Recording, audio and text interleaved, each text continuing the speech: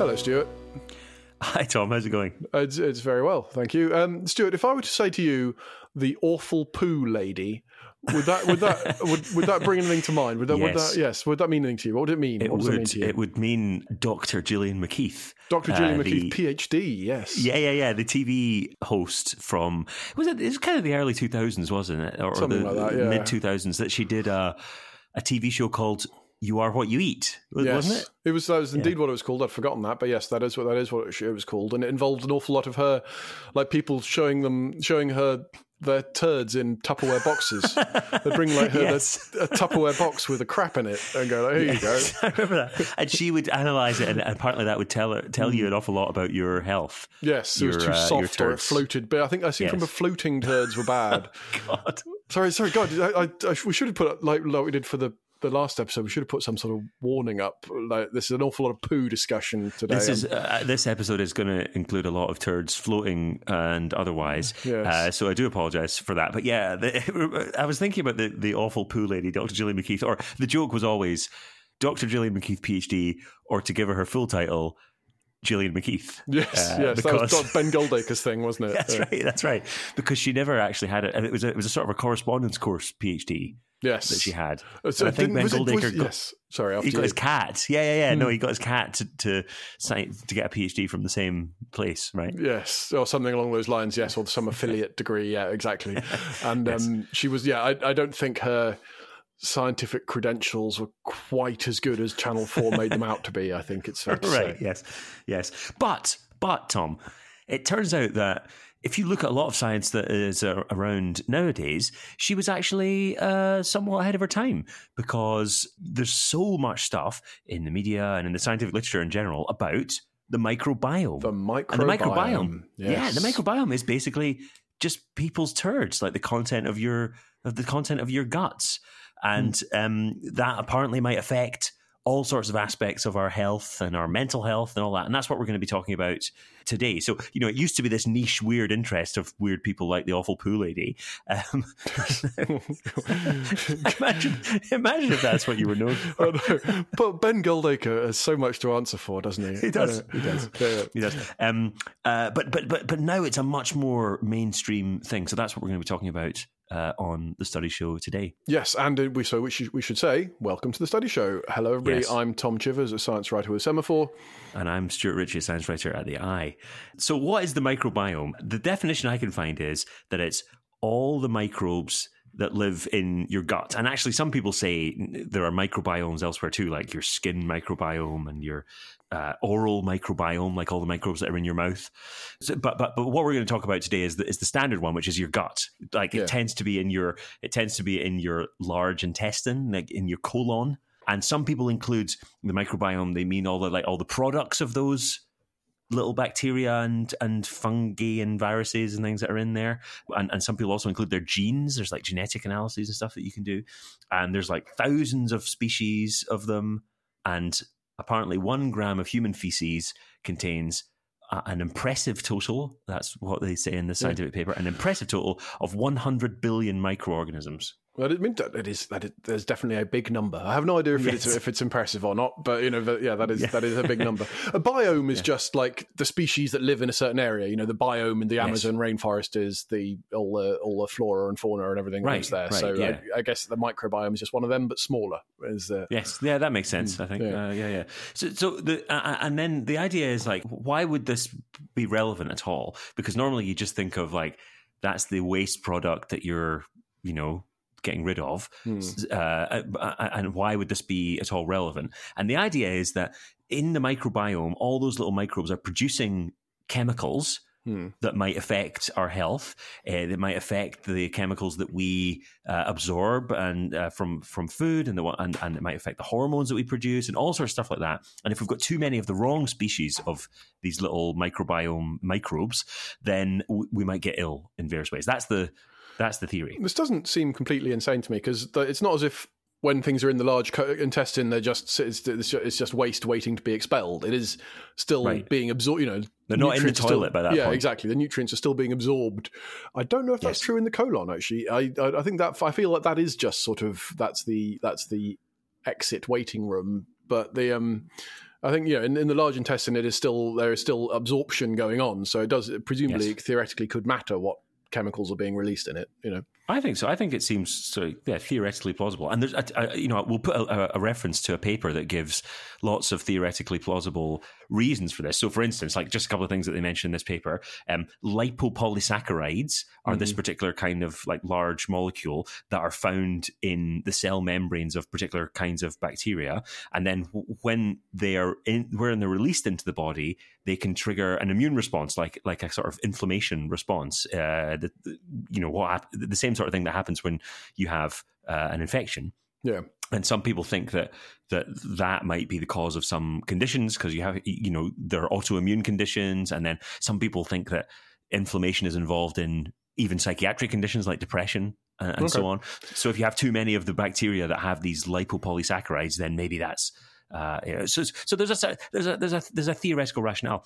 And actually, I will say though, like inflammation is one of those funny things that I see linked to. It actually. Yeah, it makes me a bit nervous when I see it because yes, there are lots of things that are linked to it, but then it's one of those things a bit like when people say, "Oh, it's probably quantum," like it's just everything gets like we don't know what's going on here. We don't really know what's going on with inflammation. Let's just say I noticed this thing causes inflammation and it also causes you to get Alzheimer's or whatever. Let's just say that's the mechanism, and no one seems to be able to explain quite why. It's just like everyone says, consciousness is probably quantum because it's weird, and so is quantum. I think that's a fair description. I feel like there's a book, or I can't even remember who it's by, but about like saying that depression is really, it's not caused by this sort of serotonin theory that everyone held a while ago. It's actually in large part caused by inflammation, and we'll come back to that idea in a little while. But so that's one particular thing, the inflammation theory. But then there's another theory, which is, if you remember back to the very first episode that we did of the study show about semaglutide, the weight loss drug. Yep, I do remember it very well. Yep, it mimics this hormone that's produced by some cells in the gut. So it's GLP-1. So the semaglutide mimics GLP-1 and makes the body react in the same way as it would if there was lots of GLP-1 around, and it suppresses your appetite. Okay. Yes. As we know, because the semaglutide trials show that people lose loads of weight when they're on it. It changes various things to do with insulin and so on. And it turns out that there's a particular kind of gut bacteria that stimulate the cells in the intestines that produce GLP-1.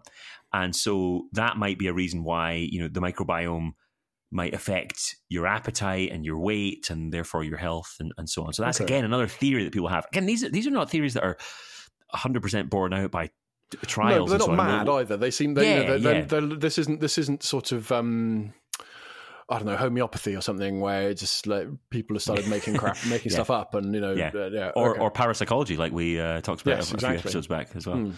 Absolutely, there does seem to be like there's decent theory behind a lot of it, or at least sort of plausible stuff that why your microbiome could affect health outcomes. I think that's totally. So that's in theory, but then you hit the wall or the gut wall or whatever of reality, which is that it's really hard to measure this stuff. Like in lots of studies, they take a stool sample, and in many studies, people send in their stool sample in a box, and the big problem there is that if you don't freeze it at like minus 80 degrees Celsius, like really, really quite cold, then the bacteria can grow in all sorts of ways that make, by the time you're studying it, make the sample quite different from what it's like in, when it's inside someone's colon. Presumably we assume it would be because, it's very hard to measure the bacteria with inside the colon, so you have to take it out. Right, exactly. And once it's outside, the conditions are not the same. You've got inside the gut, you've got different alkali levels or something. So you need a specialist freezer, and people don't tend to have specialist freezers at home. They're just not remember that in You Are What You Eat. No, I don't remember anyone bringing their Tupperware box full of poo out of an minus 80 degree specialist freezer. Yes, that's true. That's so true. Which there might have been a slight confound in Gillian McKeith's research. Also, Gillian McKeith? Sorry, after you. Oh, well, I was just going to say that she, her lack of robust scientific advice continued into the COVID pandemic when she became an anti-vaxxer. Yes, I remember that and stuff. Yeah. But also, she was never talking about the microbiome particularly. Well, she may have been. I don't think she was doing any bacteriological specimen studies. She was just saying, "Oh, that one's a bit runny. That one's a bit floaty." Yes, she was. I don't know if listeners are familiar with the Bristol stool scale, but it's like a scale of how solid or liquid your turds are. From 1 to 7, I think 1 is like little hard little nuts, and 7 is completely liquid. And what you want is a 3 or a 4, I think. I feel it's quite, maybe it's 3 or 4. I seem to remember there being quite a wide range of healthy, as long as it, but we're drifting off the point here. But yeah. Yes, the point is but there's lots of different. So there's the freezer thing. It turns out methodologically, when you look at these studies, there's lots of different ways to like preserve the samples when you get them. So what buffer do you put them in when you're doing your analysis? There's lots of different ways to analyze the samples. And it turns out that most of the, up until just a few years ago, all the analysis methods meant that you could only analyze the proportion of each type of microbe rather than the absolute numbers. So the absolute numbers might not necessarily have changed of one microbe, but the proportion could have changed if another one increases and so on. So it tended to be a little bit of a confusing picture of exactly what was going on. I think there's some newer methods where you're able to actually look at the absolute numbers now. But one review study that I found talked about, quote, staggering lack of reproducibility in the methods of studies. And so I think there's newer, as I say, there's newer methods, but it should, comparing between these studies is really quite difficult. So it's hard to be sure what the actual sort of picture of the gut flora, what they're even supposed to look like, let alone what some specific patient's gut might look like from a single sample sort of thing. Yes. And people have tried to look at that about what it should look like. What is the normative microbiome? And there's a 2016 paper in Science that was it's very highly cited for this. And they took samples from lots of people and they tried to look at the kind of diversity and so on of bacteria. But the thing that strikes me about that is that when you take into account like the medication people are on, the different measures of their diet, how many fruit and veg they eat and blah, blah, blah, all this kind of stuff, their body size, like the Bristol stool scale quality of their stools and all sorts of things like that, that only explains about 8% of the variation in all the bacteria in the microbiome. So it seems like maybe all these measurement problems are contributing to it or something, but it seems like there's a lot that we don't really know and a lot that we don't really know how to explain about what's in the microbiome. But I suppose there must be also, we're talking about bacteria which are everywhere in the world, and the ones which happen to get into your gut and which happen to, and which presumably then had the first to set up home there in some way, and which are first to reproduce. I can imagine it being incredibly contingent on, whether you went your first holiday as a baby was to Italy or I don't know, Germany or something like that. Totally.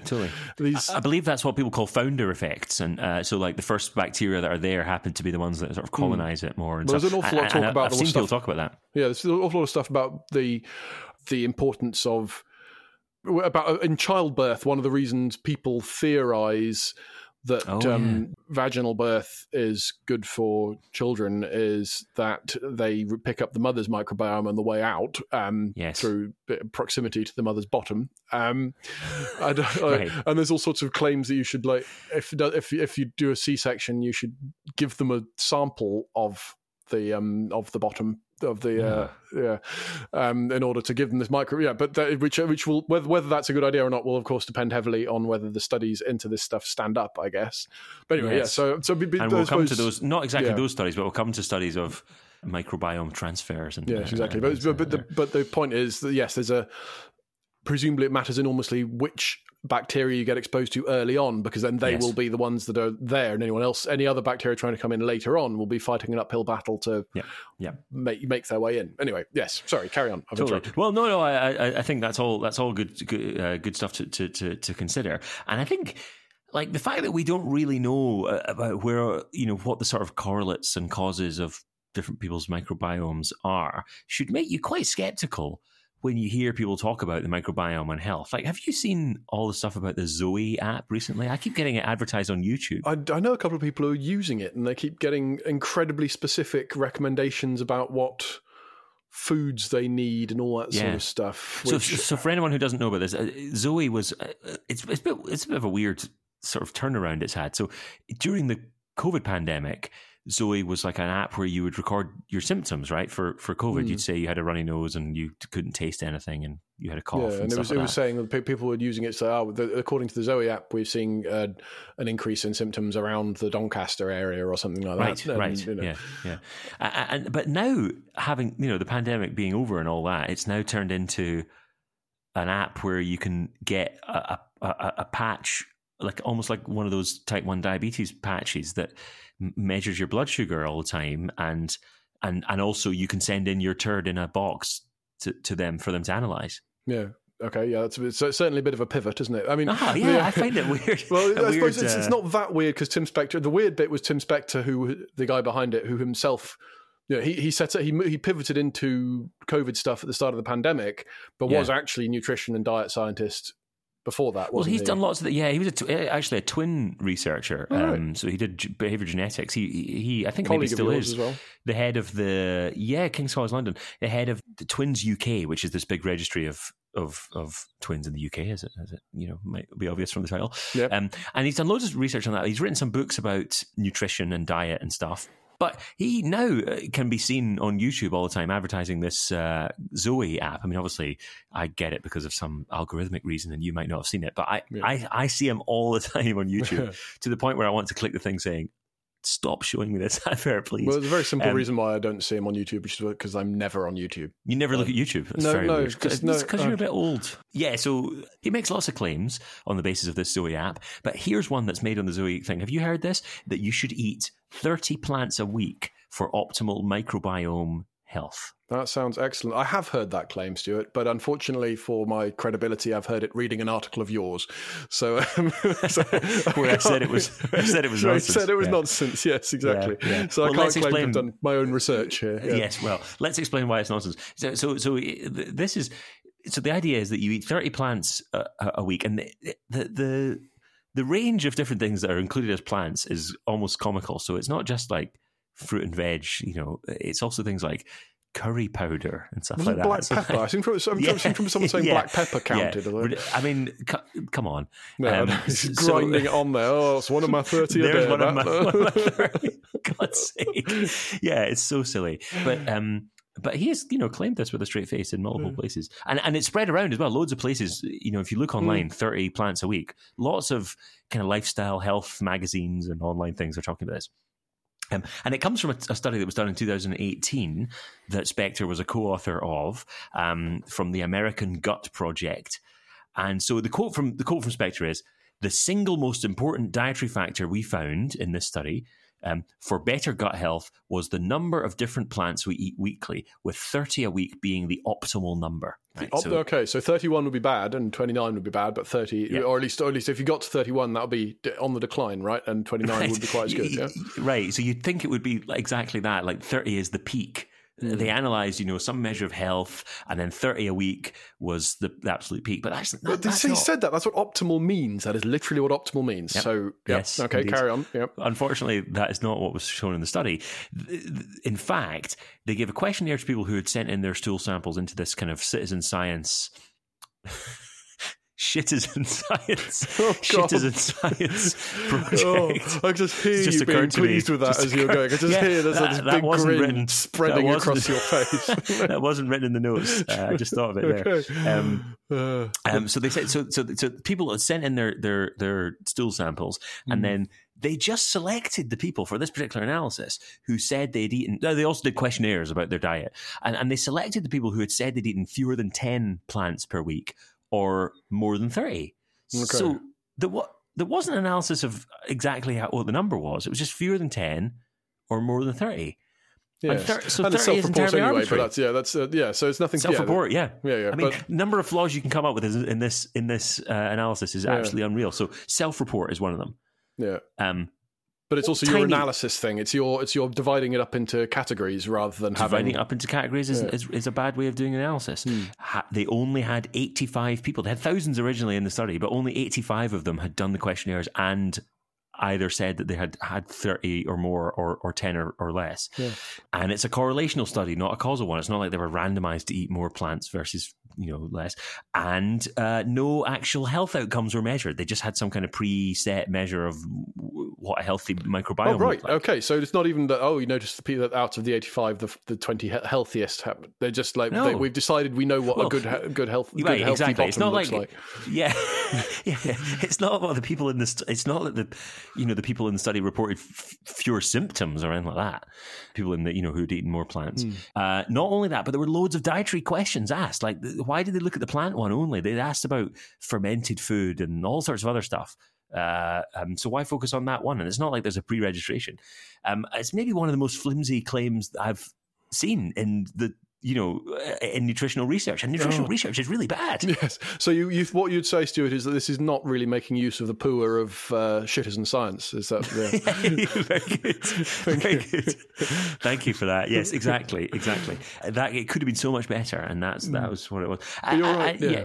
Sorry, I was just going to say nutritional science is generally rubbish. Like, or that's not fair. I'm sure there's lots of it that is trying its hardest in a really difficult, hard and noisy environment. But there's an awful lot of it. Like, as far my impression I get from years of writing about this is generally most of anything more complicated than eat your greens is generally not really well supported by good evidence. I think that's also my impression, and it just goes to show that you need to be very skeptical, even when the claim seems to come from a reliable source. Like Tim Spector, as I say, is like a King's College London professor with lots of scientific papers, and he's often quoted in the media as an authority, and he's written books about diet and stuff. And yet, that's that 30 plants a week thing comes from him and comes from that study, and that's the only study that looked at this. It's not like there's loads of other evidence for it. I find that one of the most bizarre claims. That might be like my that might be my worst claim of the year in terms of dodgy.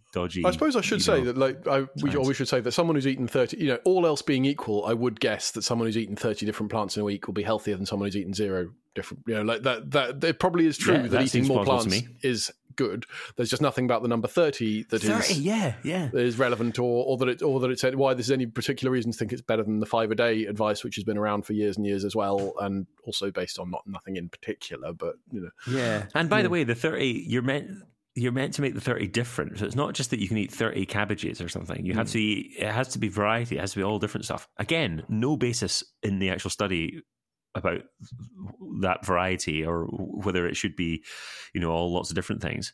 No basis in the study at all. Okay. The Studies Show is brought to you by Works in Progress, which, as most of you probably know by now, is an online magazine dedicated to science, technology, and, as the name suggests, progress. And last month, a new edition came out, and it had a genuinely really interesting article.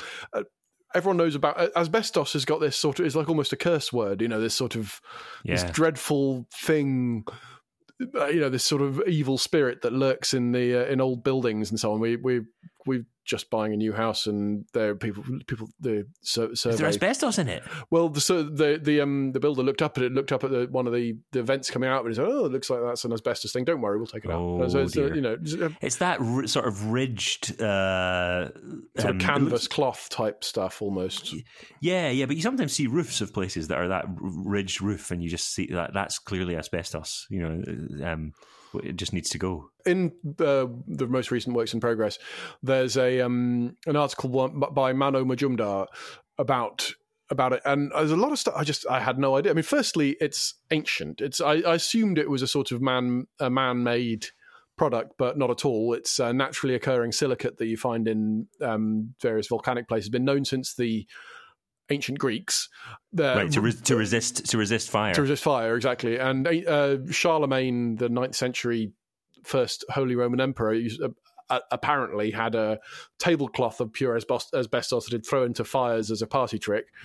Seems like a bad idea. And having just looked him up and his death up on Wikipedia, he died of pleurisy, which is a lung condition, which apparently can be related to asbestosis. Oh, so well, that's not ideal. Well, he was 77 at the time, which is pretty good for if you live in the 9th century, I think. Yes, anyway, the point is that this, what Mano Majumdar points out, is that while we're spending billions and billions of dollars getting rid of asbestos because it was being built into loads of our houses over the last couple of centuries, and that's it's a good thing because it does cause nasty lung diseases. But actually, back in the 19th century, in the last, as far, Western cities were growing fast, and they were made of wood and fabric, and they were dotted with open flames everywhere. They just kept burning down. Thousands of people died every year in city fires. Actually, the asbestos was really vital in preventing this massive public health catastrophe of people dying all over the place from burning to death. And so the standard story of asbestos as a mistake or even a crime of massive proportions does not do justice to the real benefits it brought. So a revisionist history of asbestos is really interesting. It's a great article, and you can find that and many other very similarly fascinating articles on worksinprogress.co. It's all free and available to anyone who is interested.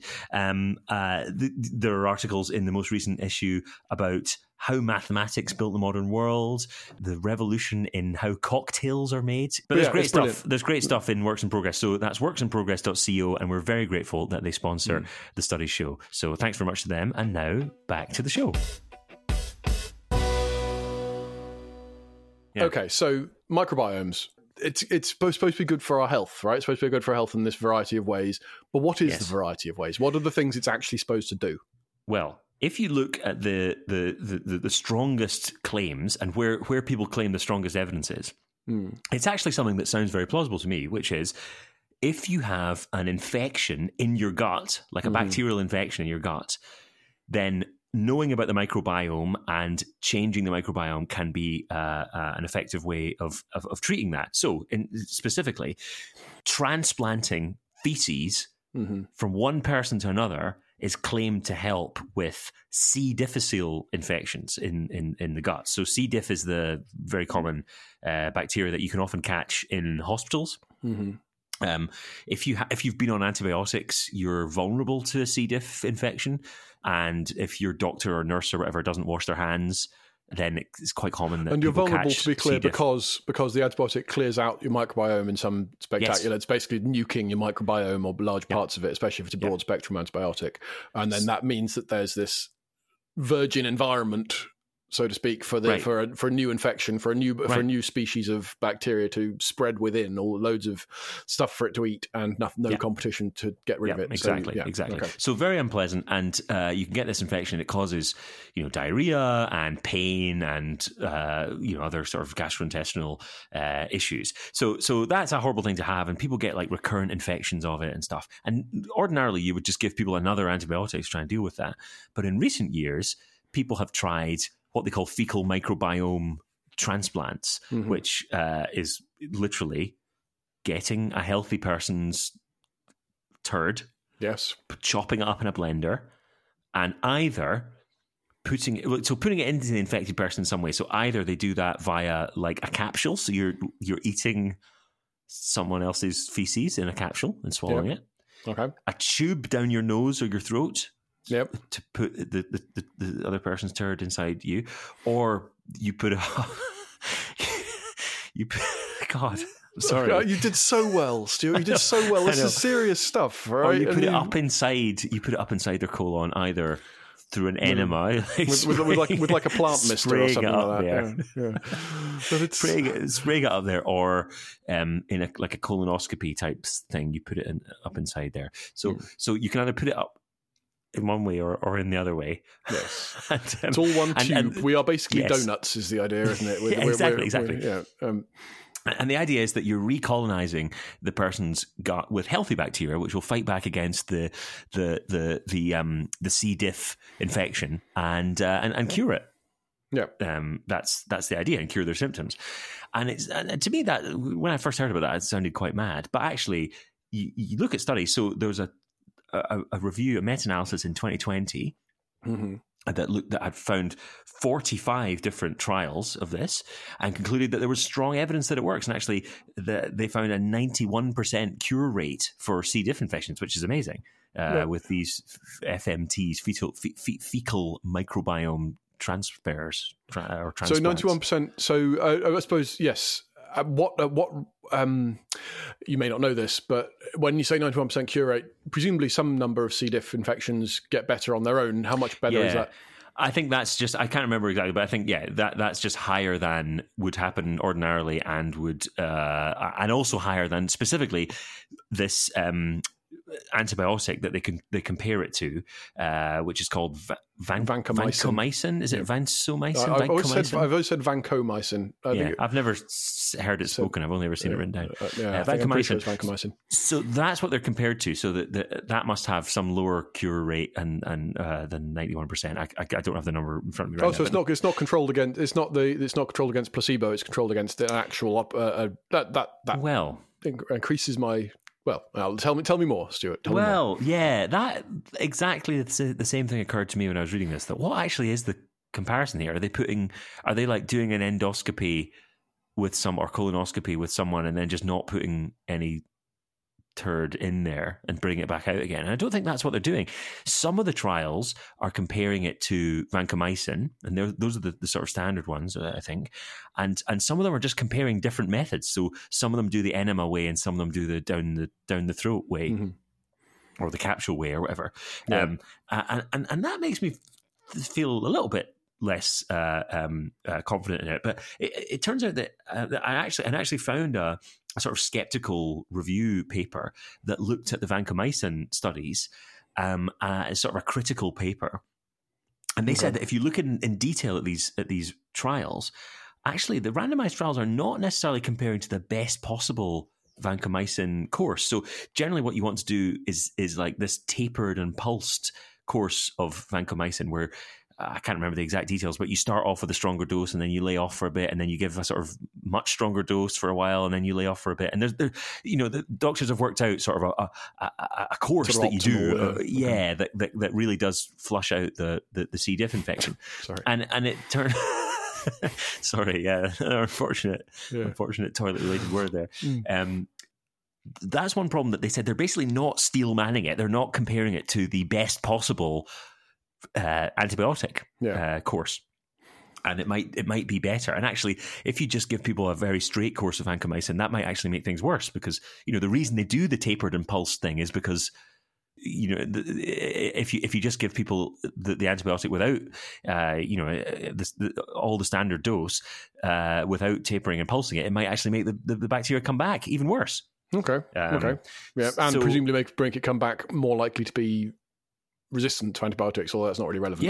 That's another problem, and that's why it would be good if these fecal microbiome transfers work, by the way, because it would mean that we could treat this without antibiotics, and treating things without antibiotics is generally good for that reason, that you don't want them to evolve resistance to antibiotics. They also noticed that it's unclear whether the patients had treatment previously with antibiotics. So it's a bit of a confound if some of the patients had been on a big long course of antibiotics and then they started the trial with the fecal microbiome stuff, the transfers.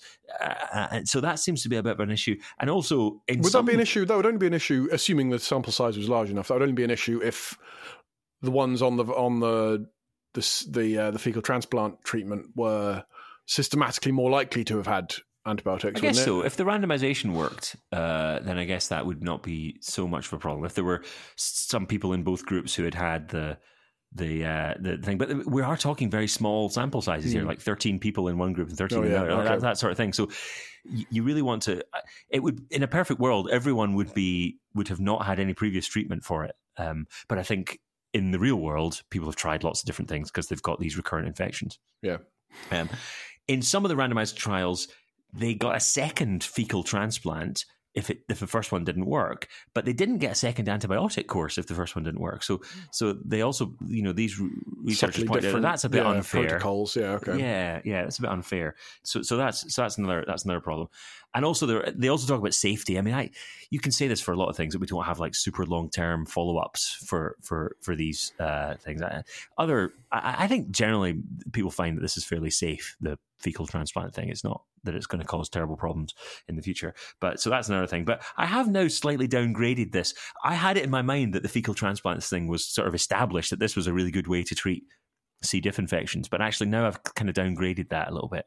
Yeah. Again, I think like you said at the beginning, it's the sort of thing that doesn't require any sort of magical and then the sort of big stage one fecal transplant, stage 2 ? Stage 3 depression gets better. Yeah, exactly. Yeah. Whereas you put something in your gut and it improves your gut, that's nice and straightforward. So I take less convincing on this sort of thing than I do on others. But I suppose the question is, it might improve your gut, but the question is, does it do it better? The claim is that it does it better than this vancomycin antibiotic, and it might actually just be better to give people the antibiotic and not this. Although, like you said, there's the alternative, there's the other benefits of it not leading to, you're not likely to get fecal transplant resistance in the same way. Yes. And also, people just like the feeling that it feels gross and natural, which people like, don't they? People just like thinking the excuse to stick poo up their own bums. It does. I find it very. I don't have that urge. I must do say. Not. One more way in which we differ, Stuart. But there is a whole thing about that. People having colonic irrigation and enemas, coffee enemas and stuff like that. People love all that sort of thing. People just love. They just love it. And I think because it feels, feels sort of like getting your hands dirty, as it were, natural, down with the soil. Anyway, who's got the alcohol gel? It's also, I mean, I've seen tons of other things where there are these gut related conditions like Crohn's disease, where people have claimed that fecal microbiome transplants have an effect. But if you look at the research, I mean, we'll put a link to one of the reviews that I've seen in there. It basically says the studies are very preliminary and we don't have that many. There's only 2 in the review I found, which was from 2021. So maybe there's been more since then, but there were only 2 randomized controlled trials and they were very small. I think fewer than 60 people across both the studies. So the evidence is really quite weak for other stuff. I thought the evidence was super strong for the C. diff thing, and now I'm a bit more skeptical of that. So I don't know. I just don't believe in anything anymore. That seems to be almost every single episode we end up like that. It's a bit nothing is real. Yeah, exactly. We're nihilists in this podcast. Must be exhausting. So totally. So let's come to the ultimate thing, which I find a really weird proposition, which is that the microbiome can affect your mental health. So, a C. diff infection is one thing, but Alzheimer's or autism or schizophrenia or depression is another. It's quite another. Well, that's the A Miracle Occurs sort of big, stage 2 question mark job, isn't it? That it takes a lot more convincing. It takes a lot more explanation that how the sort of causal network works here. It's not a new claim though. In one of the review studies, they were talking about how in the 19th century there was this idea that if you didn't have the efficient removal of toxins from your gut, then it might cause you to get melancholia. And the idea was that you would the phrase is auto intoxication. So you intoxicate yourself by producing toxins in your gut, which then and people used to do like gastrointestinal surgery for schizophrenia. That was one of the ideas that they had, that it would solve schizophrenia if you you changed the way that their gut was arranged. And the phrase I saw in the review was it was associated with high mortality and little else. Brilliant. So it sounds quite a lot like a lot of the sort of psychosurgery people did. It also reminds me a little bit of disgraced Dr. Andrew Wakefield. Do you remember yes. the infamous 1998 paper looking at 12 kids with autism and looking at and he found, or purported to find, measles vaccine in the guts of them, and they all had chronic enterocolitis as well, and he was claiming that the gut was somehow linked to the mind, and that this was the That's measles. right. Yeah. He had a new condition called autistic enterocolitis, and that was apparently the discovery in that paper in 1998, the fraudulent paper that sparked all the anti-MMR stuff. Yes. And probably caused lots and lots of deaths. Or many, I think it did. Some number of deaths, at least. Yeah, and lots of suffering from people catching measles, even if they didn't die. So that makes me skeptical as well, because it's just sort of associated with bad things like that, about the gut-brain axis. People talk about the gut-brain axis. So I found a paper that claimed that several mood disorders, such as anxiety, depression, and autism spectrum disorders, now have well-established links to functional gastrointestinal disruptions, whereas gastrointestinal disease, e.g. irritable bowel syndrome, often involve psychological comorbidities associated with alteration of the gut microbiome. So it's basically saying there's a strong link between a correlation. The gut and the brain. Now, we always know what to say when in these situations, was we could imagine that there is a reverse causality there, couldn't we? Quite easily, yes. Yeah. That I mean, we know that the microbiome is affected by what we eat, by our diet, and you could very, very easily imagine, and in fact, we have all know perfectly well that people with people's personality affects how they eat, right? And if you've got a personality disorder or a mental health condition or something like that, it seems extremely likely that you would be systematically likely to have different diet to other people and different behaviors, and less likely to go and more different. Just maybe you're less likely to go to certain places, or more likely to go to other places which have different things that you can be exposed to. So yes, people with autism famously have restricted diets often. They'll not want to eat certain types of food, and this sort of thing.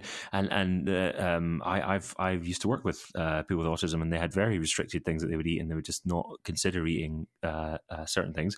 And you can see how that might affect their microbiome. Now, of course, we did say earlier that even taking into account people's diets, that didn't explain a huge amount of the microbiome. But in extreme cases where people have a very, very restricted diet, it might have much more of an effect. And you could see that might be the case for people with Alzheimer's and depression and stuff as well. Yeah, but it's not just diet, is it? It's your entire behavior over a lifetime. Yeah. Which presumably does have more impact than just the diet. But yes, I mean, so it's a fair point that if there is strong founder effects with bacteria, that's going to be less affected by whether or not you're unwilling to go bowling or something like that, or eat in different restaurants and put yourself in. Yes. Yeah. Okay. So that's a reasonable comeback.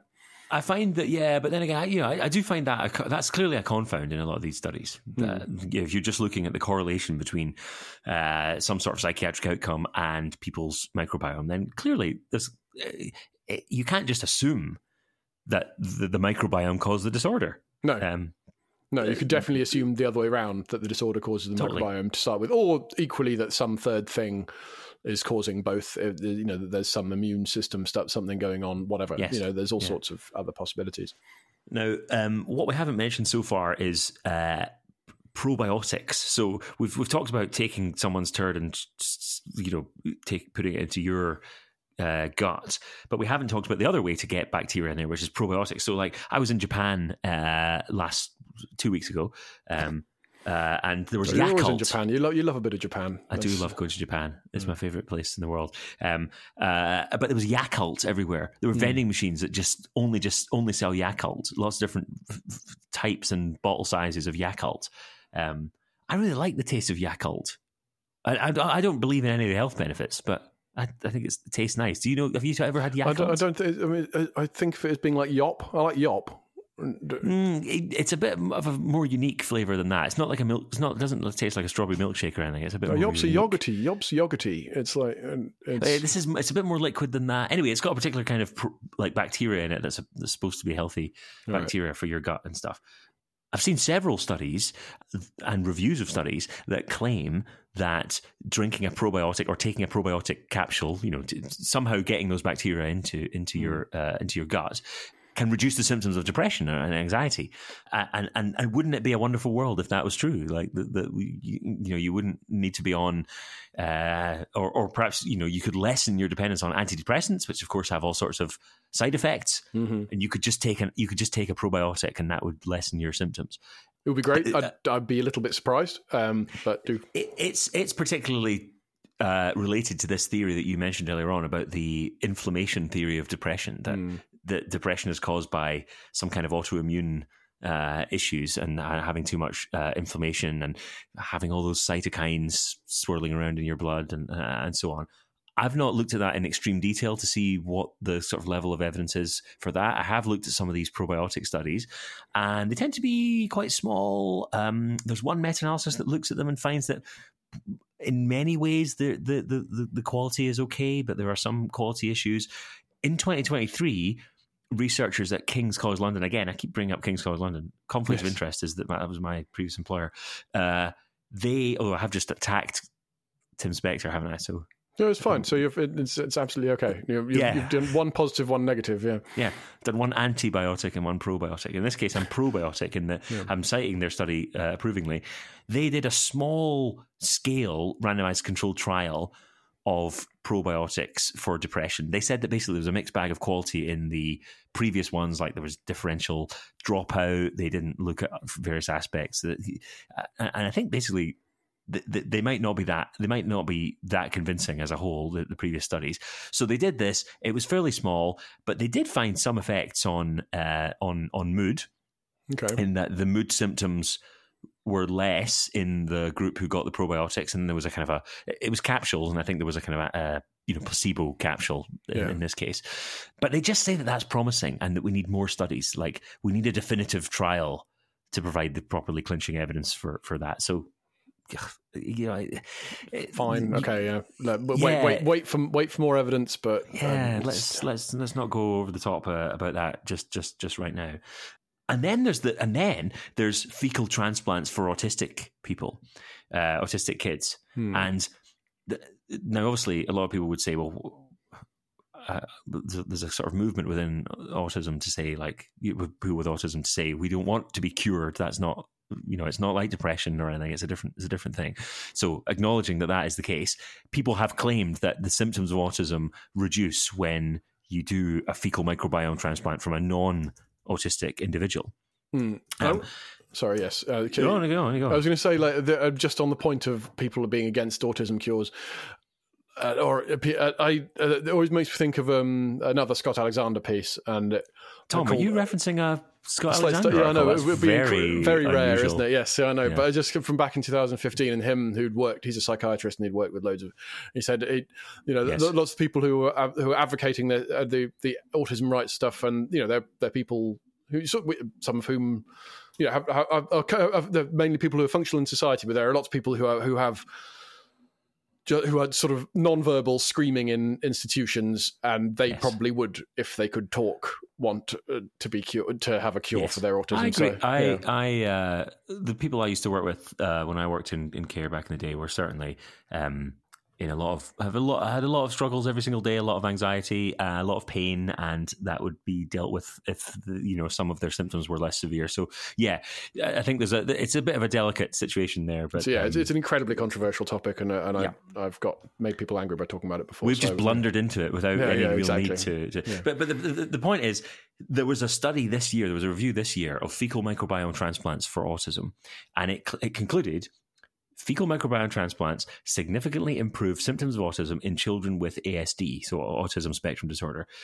But it's all observational studies. None of these are randomized trials. There are not any randomized trials yet. You can review all the studies you like, but there's no randomized trials at all. So I think you can basically just forget about that one until someone actually does a randomized trial. And there's going to be lots of sensitivities about it for the reasons we just discussed, and also for the reasons that we discussed a moment ago about Andrew Wakefield, the whole sort of slightly tainted idea that autism is related to the gut because it's been tainted by one of the worst scientific frauds of all time.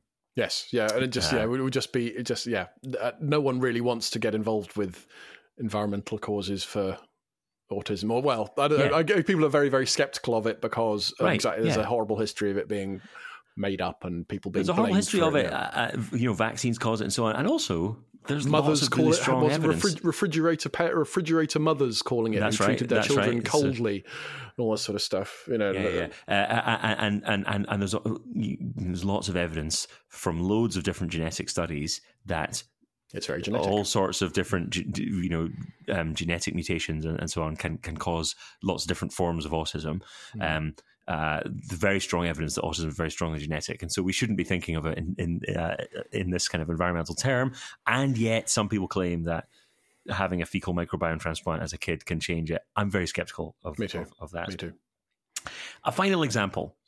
We've done depression, we've done autism. Alzheimer's is the final example. Now, we talked a few weeks ago about the amyloid theory of Alzheimer's and so on. Well, how about the microbiome theory of Alzheimer's? Just a few weeks ago, there was a paper in Brain, which is a very good journal to do with kind of neurology, that claimed that there is a causal role of gut microbiota in Alzheimer's disease. Okay. So the particular kind of bacteria were causal. So not just a correlation, but actually causal. So here's what they did. First of all, they had a sample of people, I think quite a small sample of people with Alzheimer's, and that was either more or less severe. They did a kind of Alzheimer's screening test of the type that we talked about on our Alzheimer's episode a few episodes back. And it turned out that the people with more severe Alzheimer's had a different microbiome signature, like they had different levels of particular species of bacteria in their stool sample. Okay, which would obviously, the reverse causality thing we raised earlier on, totally obviously has relevance here, because people's diets, people with Alzheimer's obviously won't have necessarily the same diet as people without Alzheimer's. But anyway, carry on. Quite. I think that's a major thing to bear in mind. And also, if you look in detail at the study, like there's 13 different bacteria that they looked at, and only 4 of them were statistically significantly different in the severe versus less severe group, and some of those were like just on the very border of being statistically significant. So it's this kind of like weak evidence, and that's right across the whole paper. Actually, everything we're going to talk about is that sort of like pretty weak, generally because it's a very small sample. So you don't really have particularly good statistical power. Any effects you find are generally, unless they're dramatically massive effects, they tend to be quite borderline. Anyway, and here's the weird part. And again, this sounds like a sort of mad science, ridiculous situation, which is they took those fecal samples from the Alzheimer's patients, and then they had healthy controls as well. They mixed them up into what they describe. Sorry, we're back to this again. This is a very serious topic. Hold it together, man. God's sake. They mixed them up into what they described as a slurry. Lovely. Fucking hell. It's a slurry. And they didn't feed it to the rats. They force fed it to the rats, right? Because of course they're not going to eat it of their own accord, because it's quite unpleasant. Because it's chopped up poo. Because it's chopped up people's human. Well, I mean, they are rats. That's true. These are not epicures. Yeah, exactly. But anyway, they force fed it to them. The euphemism they use for force feeding is gavage in the study, which is what they do for geese, right? For foie gras, isn't that? They shove stuff down its gullet, don't they? Yeah. I think so. I don't know if that's called gavage. I've just looked up gavage, and that's when you feed it tube through the nose or mouth into the stomach. So maybe. I don't know if that's the same thing as foie gras. Anyway, I can see it on the Wikipedia page. Foie gras production is a horrible picture of a duck being force-fed corn to fatten its liver. It's very unpleasant. Foie gras, la calvaire de gavage. So the Fondation Brigitte Bardot. Brigitte Bardot is against gavage and foie gras. So anyway, good honor. Good for you, Brigitte. Yeah. Is she still around? I don't know. Brigitte Bardot is or was against this gavage stuff. Let's find out. Is Brigitte Bardot alive? Yes, she is. Right. Yes, she is. On today, we're recording this on in early December 2023, and she is still alive. Good stuff. Yeah, good on her. I enjoyed seeing her in the film Le Mépris. Have you ever seen that? No, it sounds a bit subtitly for me. It's a Jean-Luc Godard's film. Contempt is the word. It's a great film from the French New Wave. Anyway, so the rats, force-feeding rats. How on earth did we? Oh, right, she's against force-feeding animals. Yes, they force-fed the rats the slurry, and then they made them do what amount to rat IQ tests. So, like running around a maze, remembering where they were in different mazes and stuff like that. And to cut a long story short, they claim that the Alzheimer slurry caused the rats to be less good at the IQ test. So the cognitive deficits were transferred by the microbiome from the humans to the rats. And I find this a mad thing. Yeah. And actually the evidence is very weak. Like again, it's borderline statistical significance. Like really, on some tests it's there, and some tests it isn't. It's really not that convincing, I would say. And you also have to ask, like, do you think a rat running around a maze, is that the same thing as an Alzheimer's patient's cognitive deficits? Like, I mean, there's no. Well, given we don't know what causes Alzheimer's, amyloid hypothesis aside. Well, yes. I mean, we have no way of knowing whether improving the IQ of the rats would be relevant to the improving. I don't know. Is a short answer. Again, it's a long causal pathway between, or at least a lot of links of the chain between what they found and what they are claiming it's relevant to. I think. Totally. I mean, they also looked at the brain as well, and they claimed that they had found that the rats who had the Alzheimer's slurry were had less neurogenesis, so like the growth of new neurons in their hippocampus. So that's the part of the brain that's we know is involved in memory, isn't it? Memory, yeah, that's very, very strongly memory related, and that is a thing in Alzheimer's, that you get less neurogenesis, and that's one of the other kind of alternative theories of Alzheimer's, is that it's not so much to do with the amyloid hypothesis, but it's more to do with neurogenesis in the hippocampus, and there's some evidence for that, and even but then in this study, like by the time you get to the rats that. I think there were only 15 rats in each group, but then by the time you get to the ones where they measured neurogenesis in the hippocampus, there's only like 4 in each group. So I don't know if that's even, is it even worth paying attention to results that are in 4 rats? Small? No, I don't think we can say anything at all about whether or not humans should eat capsules of other people's poo because there is an ambiguous result in a group of 4 rats. You gotta treat this as a very preliminary result, I would say. Yes, I would be. I'm immediately somewhat skeptical of all of this. I think it's fair to say. Yes, indeed. So I think that's actually a good point to kind of draw it to a close. Like, we've talked about the kind of weird diet claims, like 30 plants a day, and how that's a load of nonsense. We've talked about how there's maybe some better evidence for the kind of gut level disease. Yep. So the like C. diff infections and stuff, although we have cast out on that as well in our unfortunately nihilistic style. but it is not surprising to me that the strongest evidence is for the least mad, the fecal gut implant. Gut health has an impact on your gut health. That seems 100%, less dramatic to me than gut health has an impact on your Alzheimer's risk or your depression or anything like that. Not ruling those other things out, but it's just there's so many. It feels like those things where they say, oh, what's that alternative medicine thing that tells you your feet, each bit of your foot is mapped to. Is it reflexology? Reflexology or Reiki or one of these ones. And it's like you're drawing a link between two things, and you need to show that link with really good evidence rather than just and in the case of reflexology, it's clearly not there. But in this case, maybe it's a bit less mad, but it's not. Just on the face of it, without any strong evidence, it's not that much less mad, and you need really good evidence to back it up, and I just don't think it's there.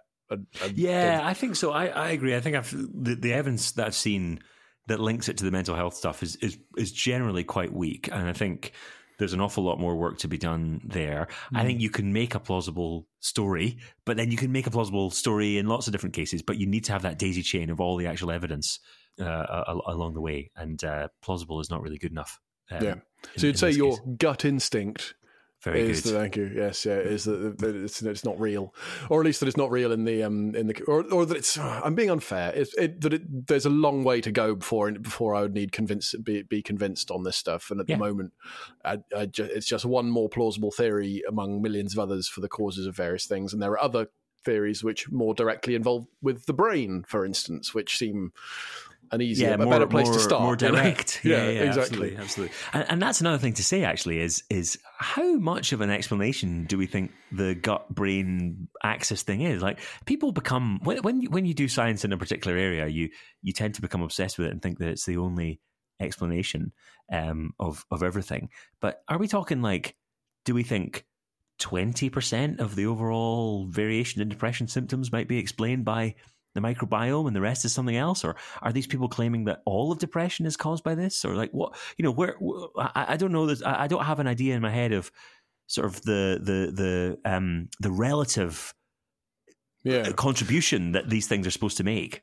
Yeah, if you cured, or if you perfectly optimized everyone's gut microbiome tomorrow, what percentage of the mental health crisis would disappear or something like that? I don't know what the evidence, like, you would need to look at the effect that the probiotic things and all that had on depression symptoms, for instance, and then see how that related to the overall variation in depression symptoms, and how much you could change it if everyone had a very healthy microbiome. So I think there's just a lot more to be done on this, and we just don't, we've just got kind of scattered trials here and there, and some of them are not very good, and so there's a lot of research still to be done. So and a lot of claims. I think the other thing is there's a lot of very confident claims that it is what matters, and they are not warranted. I think that. But people love to believe it anyway, as you said earlier. People, there's something about, and it goes back to Gillian McKeith. Yes. Yeah, it goes back to Gillian McKeith. There's something about, like, it must tell you something about your. It goes way health. Back further than that, though. But like the colonic irrigation and I mean there were. Gerson therapy. Goes back. People were having coffee enemas in the 50s and 60s when Gillian McKeith was actually probably a young woman, a young girl, rather than a twinkle in her father's eye. But nonetheless. Yeah.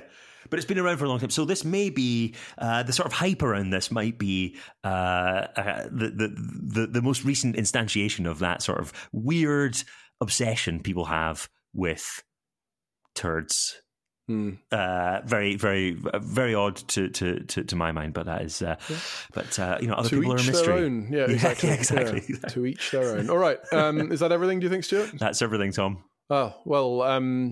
I was trying to think of some poo pun to end with, but I wasn't quick enough, so I'll just say goodbye. That's great. We've done enough. We've done enough. We'll see you next week for something which is just as disgusting, actually. Yeah, brilliant, fantastic. Yeah. All right, splendid. Oh, and don't forget to like and subscribe. Yeah, please do. If you haven't subscribed to the podcast on Substack, that's thestudieshowpod.com. We'd be very grateful if you did. And if you aren't a paid subscriber, we'd be even more grateful if you want to upgrade your subscription. And then you get access to the paid-only episodes as well. Nearly forgot to do that, Stuart. No, I wouldn't be able to feed my children. Thanks very much, everyone. That's the end. Really lovely talking to you. Bye-bye.